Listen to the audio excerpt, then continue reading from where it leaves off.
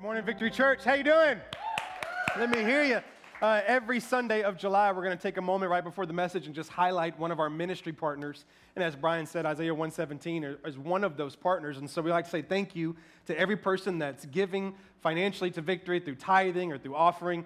We're able to do so much, again, not only inside the four walls, which obviously we're doing ministry every week and from every aspect, from Dream Team to V-Kids to, we have a lot of vision we'll be sharing in September, but also what we're able to do outside of the four walls. And again, with Isaiah 117, our last summer swap, we were able to give a bunch of gift cards to the employees that they can use when they need to hurry up and take one of the kids and get them a bite to eat real quick. And it was just an awesome opportunity to partner with them. If you know anything about them, it's a great ministry. And so if you're looking, you say, hey, I want to start giving, I want to start tithing. As the video said, you can do that through our website or just even as you're walking out the door. But we really want to encourage you that as you're partnering with Victory Church to see what God's doing with the finances of this church and jump on board to be able to be a part of impacting so many lives. I want to hit a couple of quick announcements before I get into the word. First of all, I want to highlight again what Zoe said about Growth Track and just encourage you guys to get out there and go through it while the summer's happening, because when the fall hits, we're going to hit August, and we're going to take off. We've just seen great numbers throughout the summer, so we have high expectations for August, September, and of course, October's our At the Movies series. And so I want to encourage you to go ahead and get on the team, find out about it. If you've been coming and you're like, I think now's the time. Now's the time. Jump on there, learn how you can serve, how you can be a part, and just continue to connect with our family. We have another meet and greet coming up early August that I want to invite you to. We'll start talking about that soon for you to come and hear more about the vision from Darla and I, and we just want you to get connected. Also, in front of you, you're going to see that we've moved the QR code from the screens down to the chairs in front of you. We wanted to make it more accessible for you, and so any Sunday, as the service is coming to a close, if you're wanting to take a next step, maybe you're choosing to follow Jesus, maybe you'd like to get baptized in water, join a dream team, one-on-one discipleship, whatever that might be, you can scan that QR code right from your seat and be able to have us follow up with you and continue to help you take that next step. Are you ready for the Word?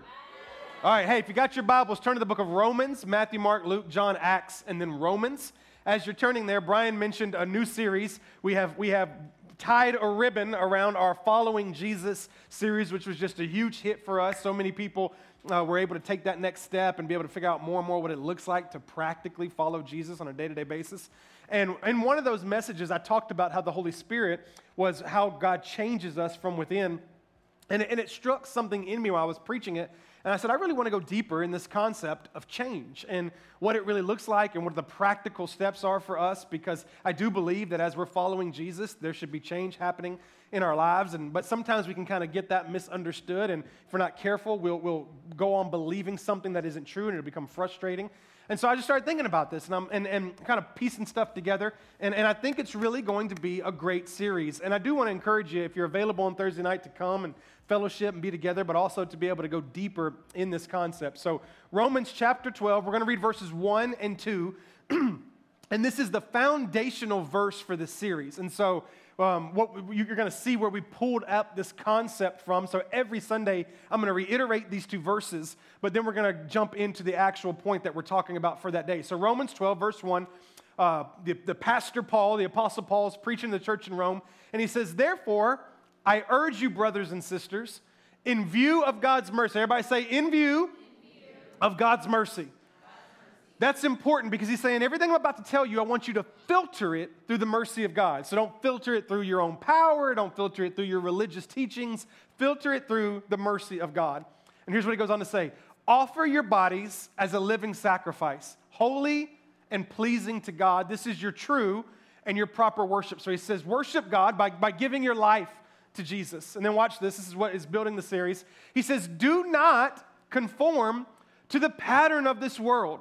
So right there, we are given evidence that the world has a pattern, that our culture has a pattern, that there are patterns given to us by the world, by culture, and they're encouraging us to follow those patterns. But Paul says, don't conform to those patterns, but instead be transformed by the renewing of your mind. So right off the bat, he lets us know that these patterns are often started right here in our mind, and he also promises us transformation, that if we won't conform to those patterns, we will in fact be transformed. And he goes on to say, then you'll be able to test and approve what God's will is, his good and his pleasing and his perfect will. I want to talk to you today from this idea. Pardon my mess, I'm growing. Pardon my mess, I'm growing. When I got saved, right around 17 years old, I had never been to church. I'd been to church, a building, for a couple of funerals in my lifetime, but I had never had conversation about God, never read the Bible. I told first service, I think I might have known John 3:16 because of Austin 3:16. Anybody remember that? Oh, okay. You wrestling fans? And like that was my only real connection to biblical scripture. I just didn't know anything about it, but I got invited to church, and I loved church. I loved the preaching. I loved the pastor, Pastor Ron. Many of y'all have met him. He was the pastor at the time. Brian, of course, who was just up here, was the guy who invited me to church, and we were best friends, so we were going to church together, and it was a fun environment, and the concept, the principles that were being preached were life-giving to my heart. They were hope-filled, and so there was something happening in my life, and I wanted to change. I really did.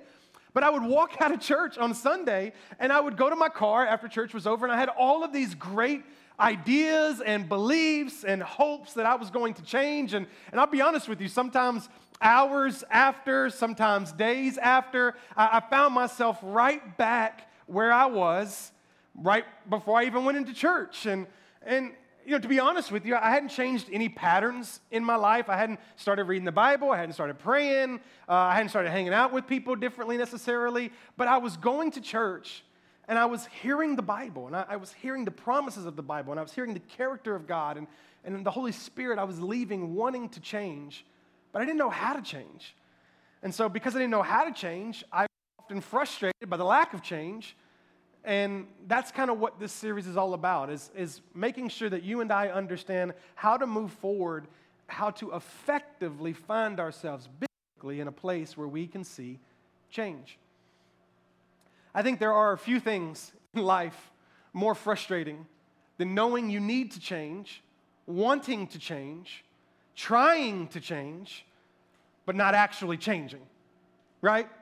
Like, I don't know that there's anything that can be more disappointing and make you more angry than knowing this has got to change. This is dysfunctional. It's not positive. It's got to change. Now, I want to change it.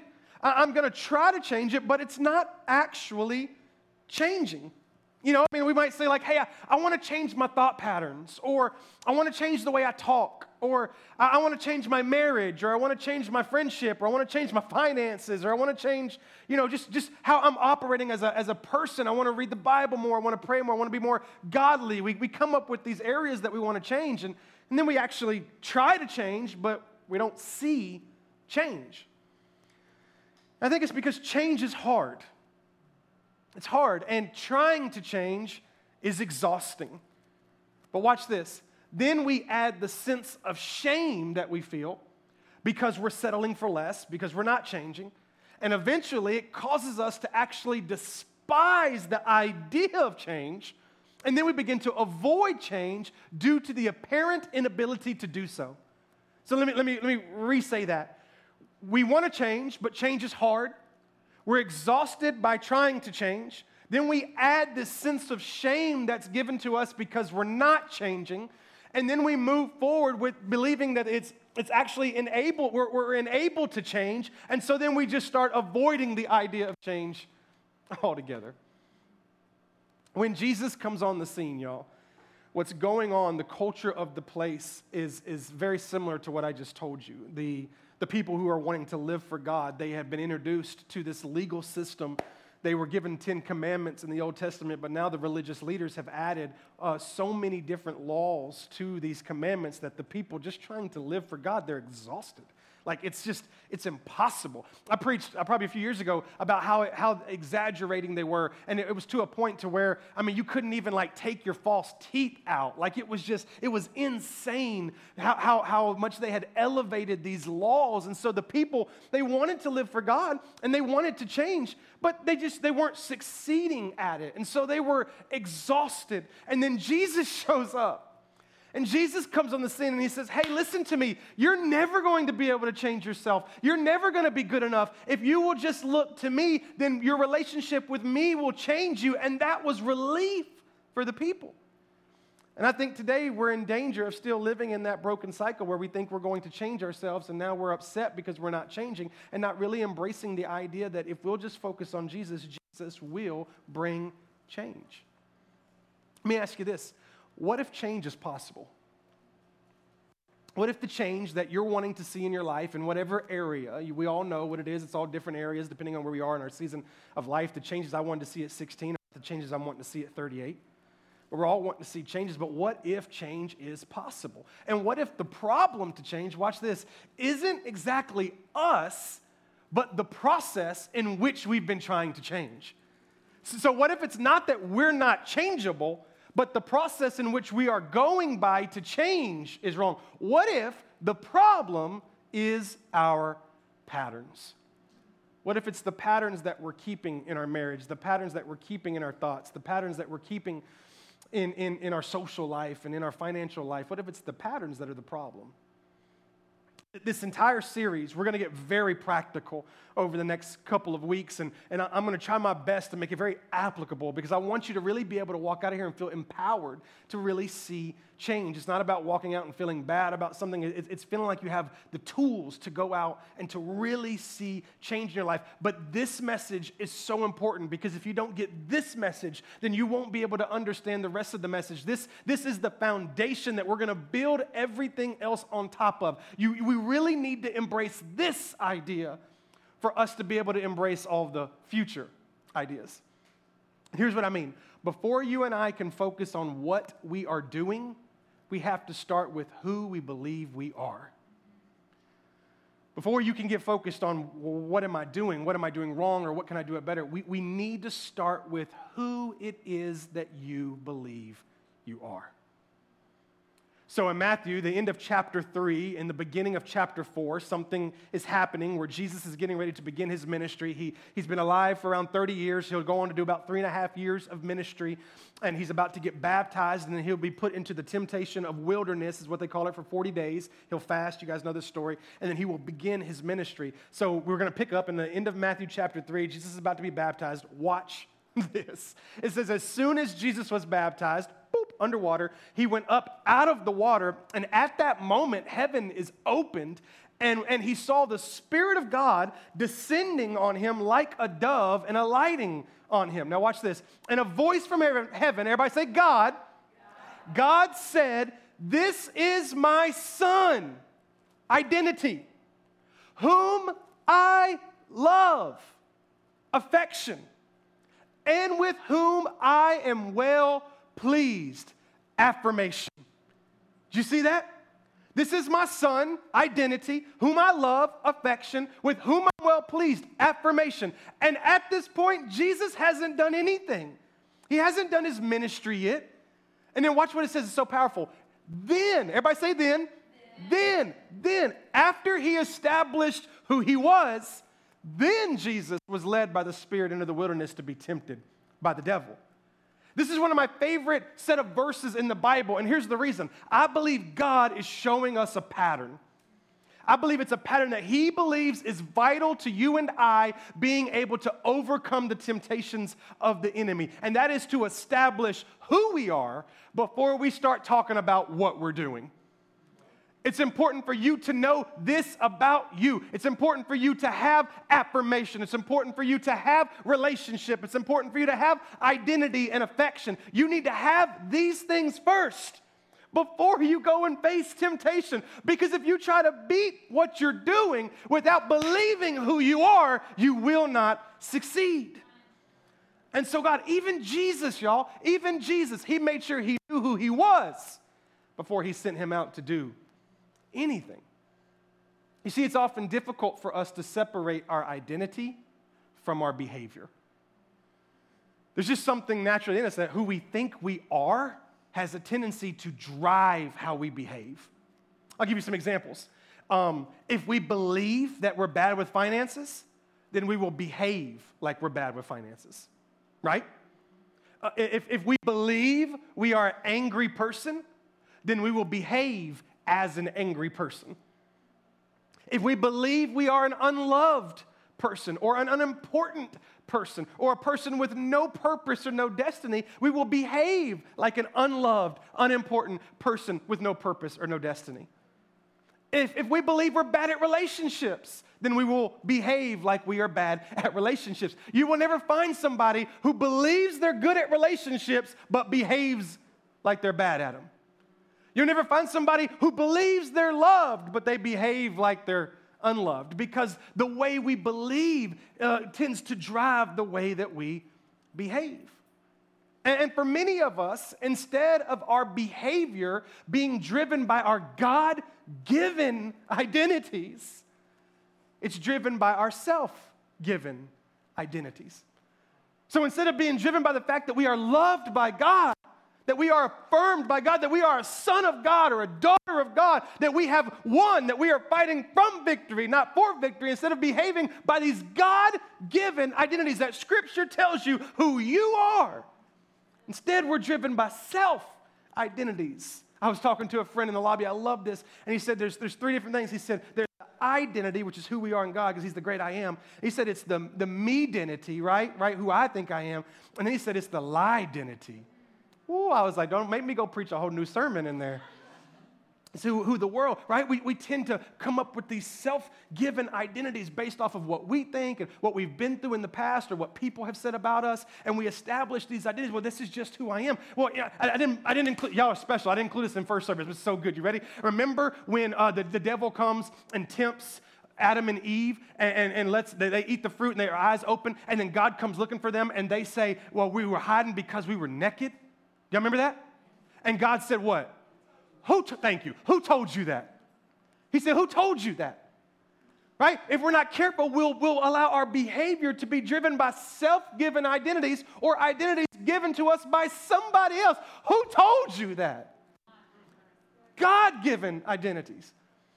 Not careful, we'll try to change, or put it like this, when we try to change our behavior without changing our identity first, we're not pulling up a weed, or we're pulling up a weed without getting to the root. When you and I are trying to change without addressing the behavior, we're pulling up that weed, and anybody in here who's a gardener, you know, you pull that weed up, but if you don't get that root, what's going to happen? Weed's going to come back. Here's another way of saying it. We are treating the symptoms without treating the sickness, right? We have to make sure that our identity is in place, that we believe who we are in Christ before we ever start talking about what we're doing. When Casey Ray, my youngest, she's the athlete of the family. She gets that from her mom. She's in everything. She's been in archery. She's been in BMX.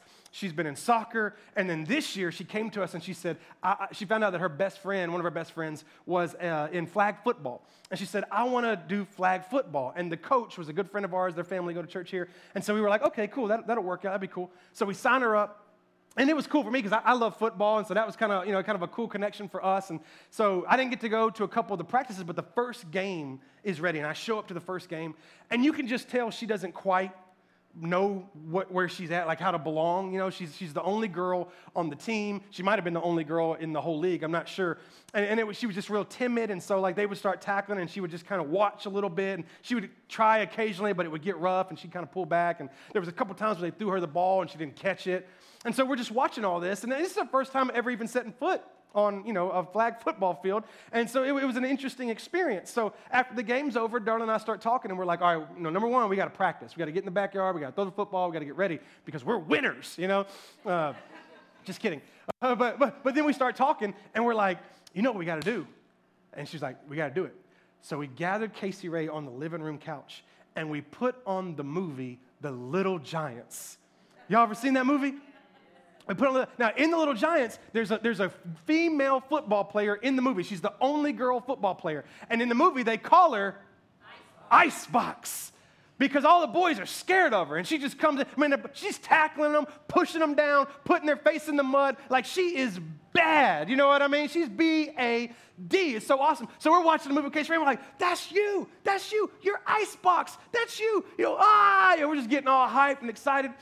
And so she shows up to the next game, and Coach Tommy's calling her Icebox. What's up, Icebox? You ready, Icebox? Y'all, you would have thought we released a ferocious lion on that football field. She was just looking for somebody to hurt, you know what I mean? She was hitting referees and fans and everything, just diving over every. One time, she was on this side of the field, and they were running the football down this side of the field, and I'm not lying to you. I watched her run from this side of the field and tackle this guy before any other boy on her team could catch. She ran all the way across the field, and she would tackle people with like a little, like a little gangster, and she would take the thing and walk up like, you looking for this, punk? You know what I mean? Like it was so awesome. I loved it. And with every game, she got better. She was catching touchdowns. Like there was one picture that Coach Tommy took of her, and her face, y'all, her face was just like, I will kill you. You know what I mean? Like she was just ready. One of the last games, she catches this pass, and she's running down the sideline, and we're watching it. And there's like a few boys standing in between her and the touchdown, ready to tackle her. And we're like, oh, we thought she was going to score. And y'all, she lowered her shoulder. And I mean, she just bowled them boys over. Just boom, like tackle football out of nowhere. You know what I mean? It was awesome. Like it was so cool. Because what had happened, y'all, is she had taken on this identity. The first time she was on the court, she didn't have her identity, and it impacted the way she behaved. But the moment she started believing she was icebox, it changed the way she behaved. She started tackling people, scoring touchdowns. I'm telling you this, listen to me. When you and I understand our identity, it drives the way we behave. When we believe we are a son of God, when you believe you are a daughter of God, when you believe you are saved, redeemed, sanctified, restored, when you believe God's got a calling on your life and a purpose on your life, it impacts what you do. It changes the way you behave. It was because of who she thought she was that changed how she acted. We're trying to change how we act, but we don't know who we are. But when we know who we are, when we know we are children of God, it drives our behavior. When we don't experience lasting change, when we try to change and it changes for a minute and it goes back, it's because we've tried to alter what we do without changing what we think of ourselves. We've tried to stop doing something. We've tried to change what we do, but we didn't do anything about who we think we are. Some of you need to be told you're icebox. Some of you need to be told who you are so that you can allow your identity to drive your behavior.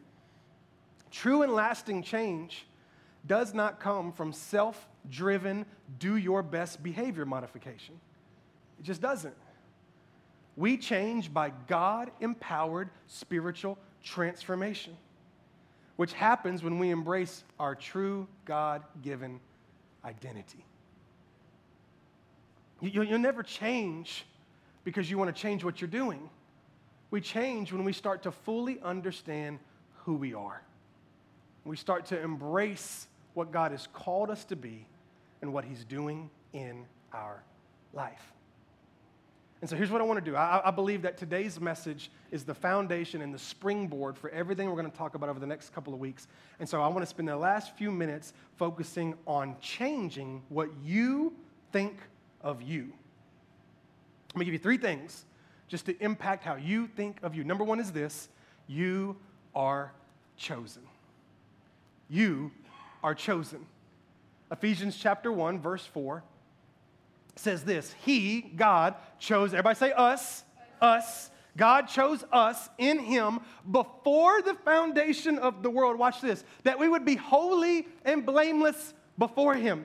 He did not choose us because we are holy and blameless. He chose us because He loves us, and in Him we will be holy and blameless. He chose us. Some of y'all just need to hear this. God chose you. He didn't choose these people, but not these people. He didn't choose your spouse, but not you. He didn't choose your friend, but not you. He chose you. He chose you. Not because you performed well, not because of any other reason, but because He loves you. I think experiencing true change sometimes isn't about understanding our identity as much as it is believing it is our identity. See, sometimes we're kind of like, well, how can I be righteous if I still make mistakes? We're trying to understand it all, but you're righteous because you're righteous in Christ. So it's not so much about understanding it as much as it is you believing it. We got to get to a place where you believe it, where you can get up out of this church, walk outside, walk into your job, walk into your house, and you believe you are who the Word of God says you are. I've thought a lot about this. And I've been thinking, like, why is that so difficult? Why is that so difficult for me? Why is it so difficult to really accept and stand on the idea that God chose me? And then I realized everyone in this room, watch this, everyone in this room at some point in your life has experienced a moment where you didn't get picked. There was a moment where whatever the situation was going on, they didn't choose you. Let's go through some examples. Maybe it was in grade school. You're getting picked for the basketball team or the kickball team or the football team or the cheerleading team.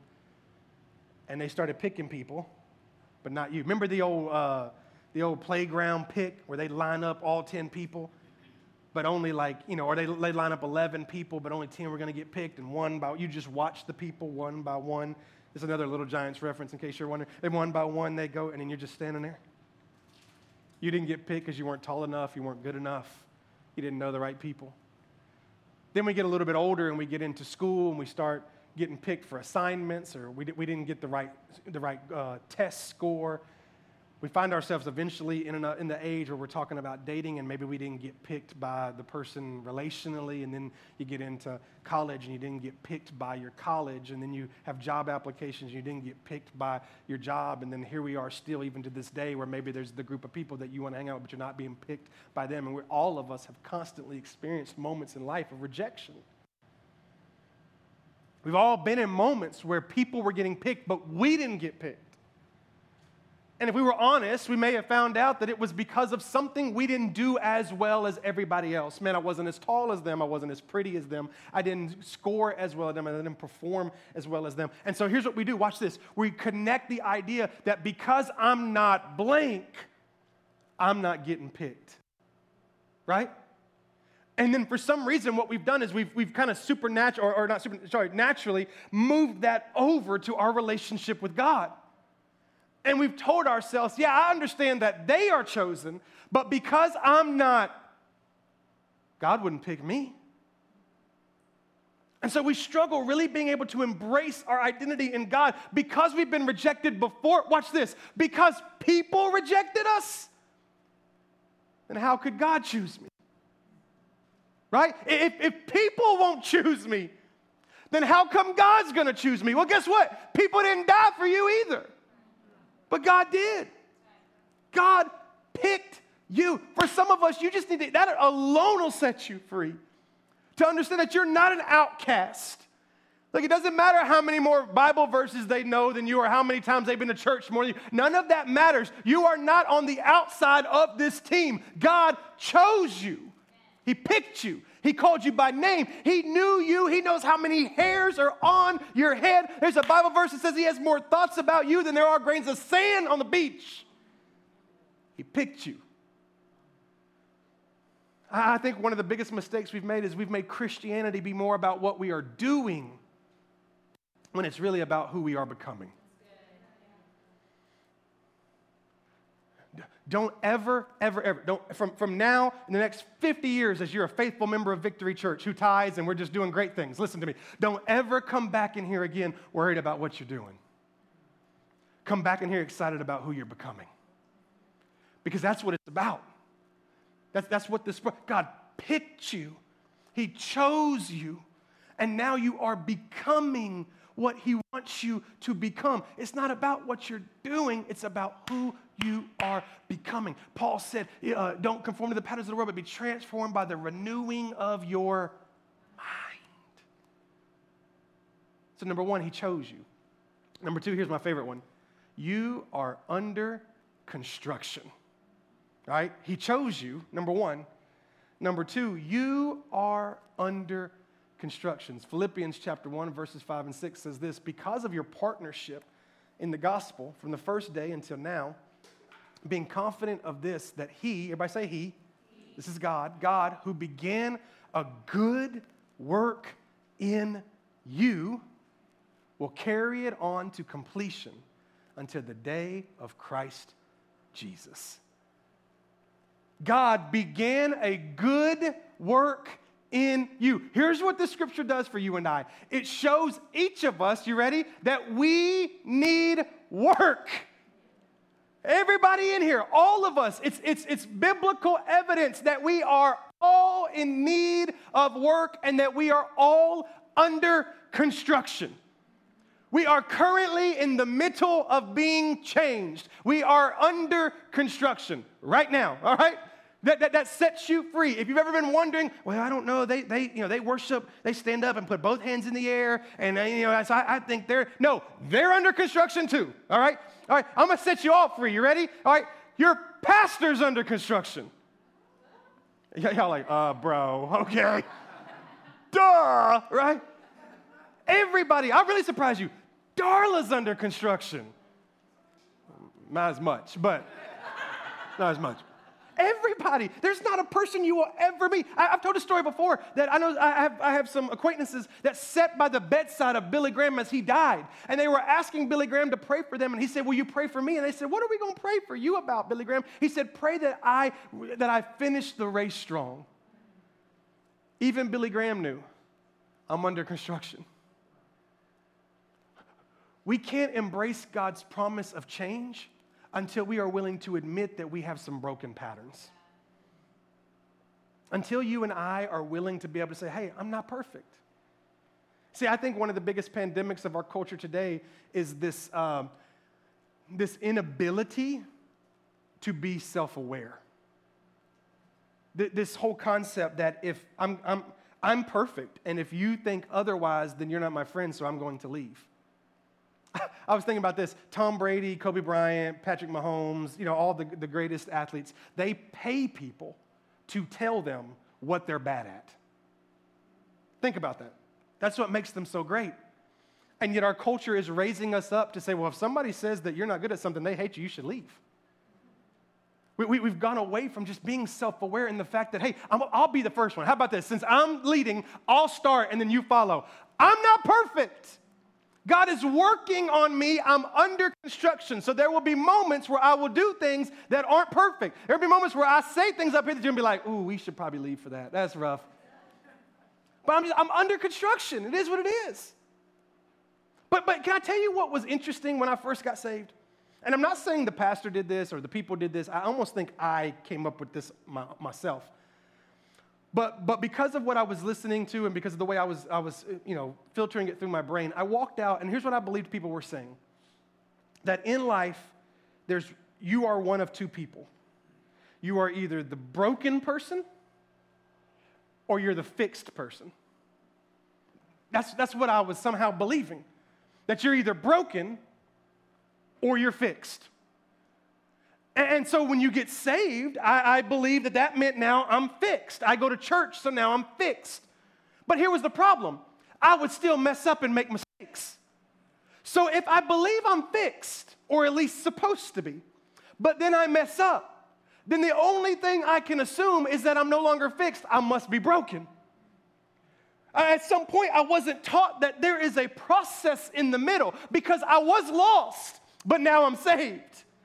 But now I'm not fixed, right? I'm not fixed yet because I won't be fixed until I get to heaven. Remember what the verse said? They'll fix you. You'll come to completion in the days of Christ Jesus, which means you won't be fixed until the day you walk into heaven. So that means every one of us right now, we are in this process right here of a good work. We are being worked on. We are under construction, and it is a good thing. It's not something to be ashamed of. It's a good thing. He's doing a good work in my life. But listen, when you think that it's either broken or fixed, and you realize that you're not perfect, watch this. The only thing you know how to do is to act fixed, right? The only thing you know how to do is pretend like you're fixed. We actually got sayings for this. It's interesting. We'll say things to pretend like we've got it all figured out, when in reality we don't. So here's what we'll do. We'll be on the way to church cussing our kids. And then you walk in the door and somebody goes, how you doing? Go, blessed and highly favored I am. Right? Because we're supposed to be what? Fixed. But we still make mistakes. So our theology's off, because if I make mistakes, then I'm not fixed. So what am I? I must pretend to be fixed instead of just being honest with the idea that, guess what? I'm under construction. I don't know if I've ever seen it before. I've walked in different places before, and they'll have those signs up. And here's what it'll say. It'll say, pardon the mess, or pardon the dust. We are growing. That's the message I want for us as we're going through this series. Hey, I'm sorry. Pardon my mess, but I'm growing. God's doing a work in my life. I'll never forget when I was in Memphis at the church, I was in a position where I was always handling all the problems and issues, and these older group of ladies were coming to church midweek for like a Bible study. And they showed up, and we had one of these main doors that was messed up. It was off the hinges, and it was just hard to open. It would get stuck. And I remember the head lady, she came to me, and she was like, this is a problem. We need to get this door fixed. I said, no problem. We'll take care of it. And this went on for a while. It takes a while to get it approved and all that. And so finally we did. We were so excited because we were going to get this door fixed. And so when the guy comes out to fix the door, he's like, it's going to take a couple of days to fix the door. So he kind of shut it down. He marked it off like he couldn't use it, put caution tape around it. And we just had to tell everybody to go around the back side of the building into a different entrance. Well, it came time for this group to have their Bible study, and the same woman that had been begging me to fix the door, she goes all the way around. She comes to the door. She walks up to me. She says, I got a bone to pick with you. That's an old-timey saying, right? I was like, okay, what? She said, I don't like having to go around. I'm mad about this whole going around and coming. I said, I don't know what to do for you then. Because you were mad about the door being broken, so we're having it fixed. But fixing it is a process. And now you're mad at the process? I don't know about you, but I don't want to be somebody that's mad at the process. Or if somebody's going through, if there's a good work, I don't want you to be mad at me while God's doing a work in my life. I'm not going to be mad at you. I can't be mad at the broken door and the process. So if the door is broken, guess what? We can fix that. How? You need Jesus. Give your life to Jesus. But now there's a process. And I'm walking with you through the process. See, the first step to fixing any problem is to admit that there is one. But at some point, y'all, our theology got off. And we were taught, or at least led to believe, that if we're not fixed, there's something wrong with us. Do you follow the disciples in the New Testament? All the times Jesus had to rein them in? Constantly working on them. Listen, you're not here. If you are here, if you've never given your heart to Jesus, let today be the day. But you're not here. You're here. And while we're here, you don't have to be ashamed to be here. And you don't have to keep faking like you're here. Just let that pressure go. Realize that you are chosen by God. You are a daughter of the King. You're a son of the King. But guess what? You are under construction. Salvation is a one-time instant deal. Sanctification's a process. It's a process. And this is important for you to understand as we move forward in this series. Because if we keep moving forward being ashamed of this, then we'll never actually be able to see change. But if we're open to the fact that, hey man, God's working on me. I'm not where I was, but I'm not where I want to be. Can I get an amen? I was reading this article. This was interesting. It said a lot of people don't believe they can change. He said, but those same people will look back on the past 10 years of their life and admit that they've changed. It's a process, y'all. Sometimes I just kind of like to bleed on you for a second. I got saved at 17. I'm 38. It's 21 years. I am not the person today that I was then. But I'm still under construction. I'm not really sure how it happened, to be honest with you. It's just kind of a good work with God.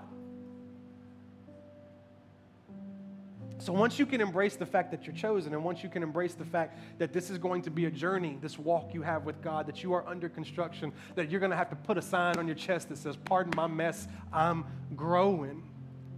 Once you can embrace those things, then you'll have the answer to change.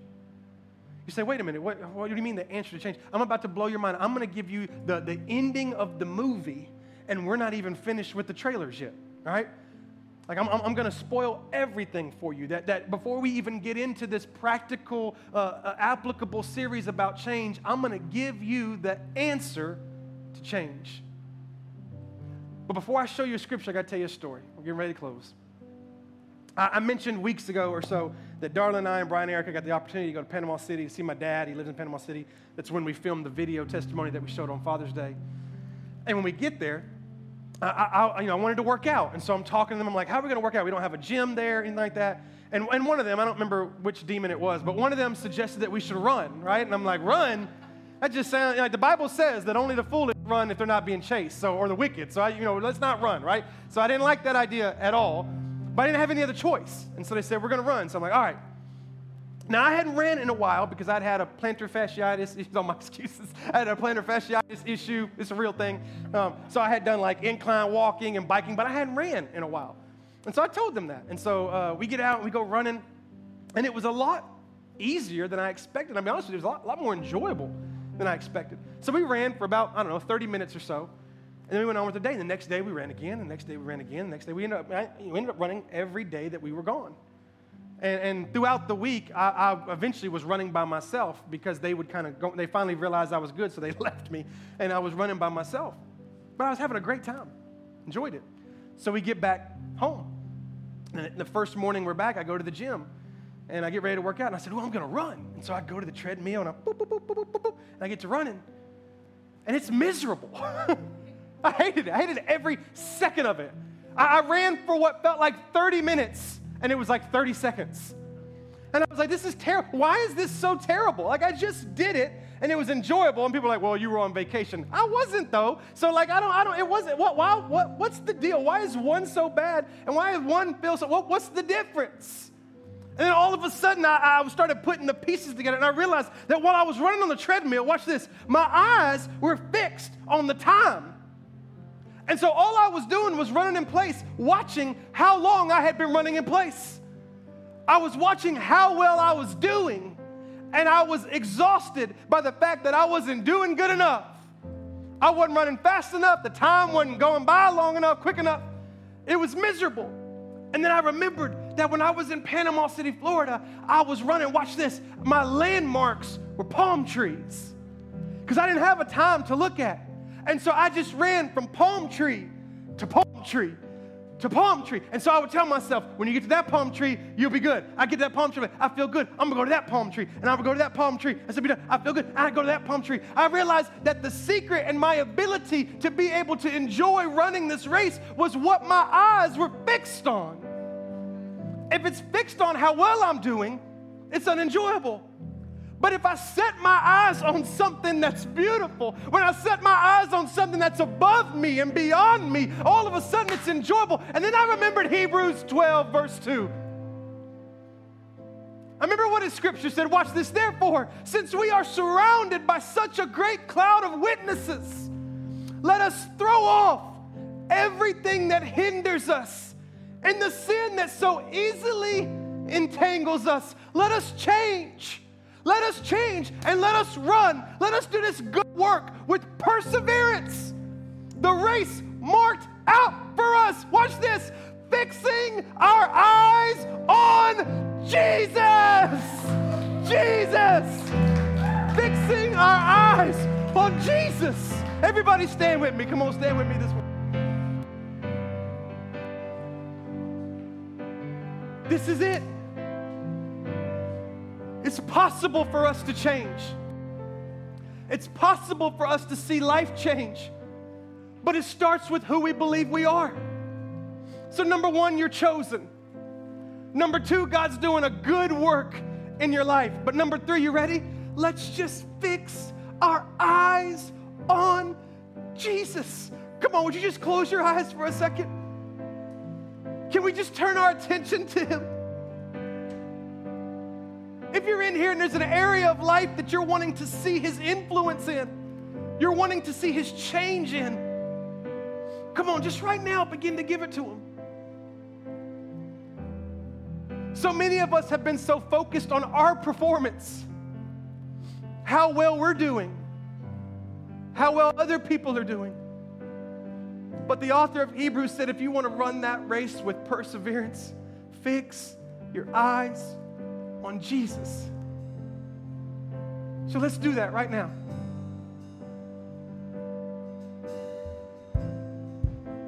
Just begin to ask him, Father, just help me. Just ask him. Say, would you just help me fix my eyes on you? Not to fix my eyes on what I'm doing or what I want to change, but to just fix my eyes on you. And as I'm running, pursuing you, I will enjoy it. There will be perseverance. There will be change in my life. Come on, right now, would you just begin to ask him for the area of change that you're wanting? Say, God, I need you. I need you in my marriage. I need you in my finances. I need you in my thought life. I need you in my addicted life. I need you in every area, this area, that area, my kids. I need you, Father. And he's telling you, fix your eyes on me. Ask him right now, Father, help me run this race, I pray. Help me run this race. I look to you, Jesus. I worship you. Come on, let's just begin to worship him in this place. Father, we lift up your name. We fix our eyes on you, the one, the only, the King of Kings, the Lord of Lords, the author of my salvation, the finisher. Hallelujah.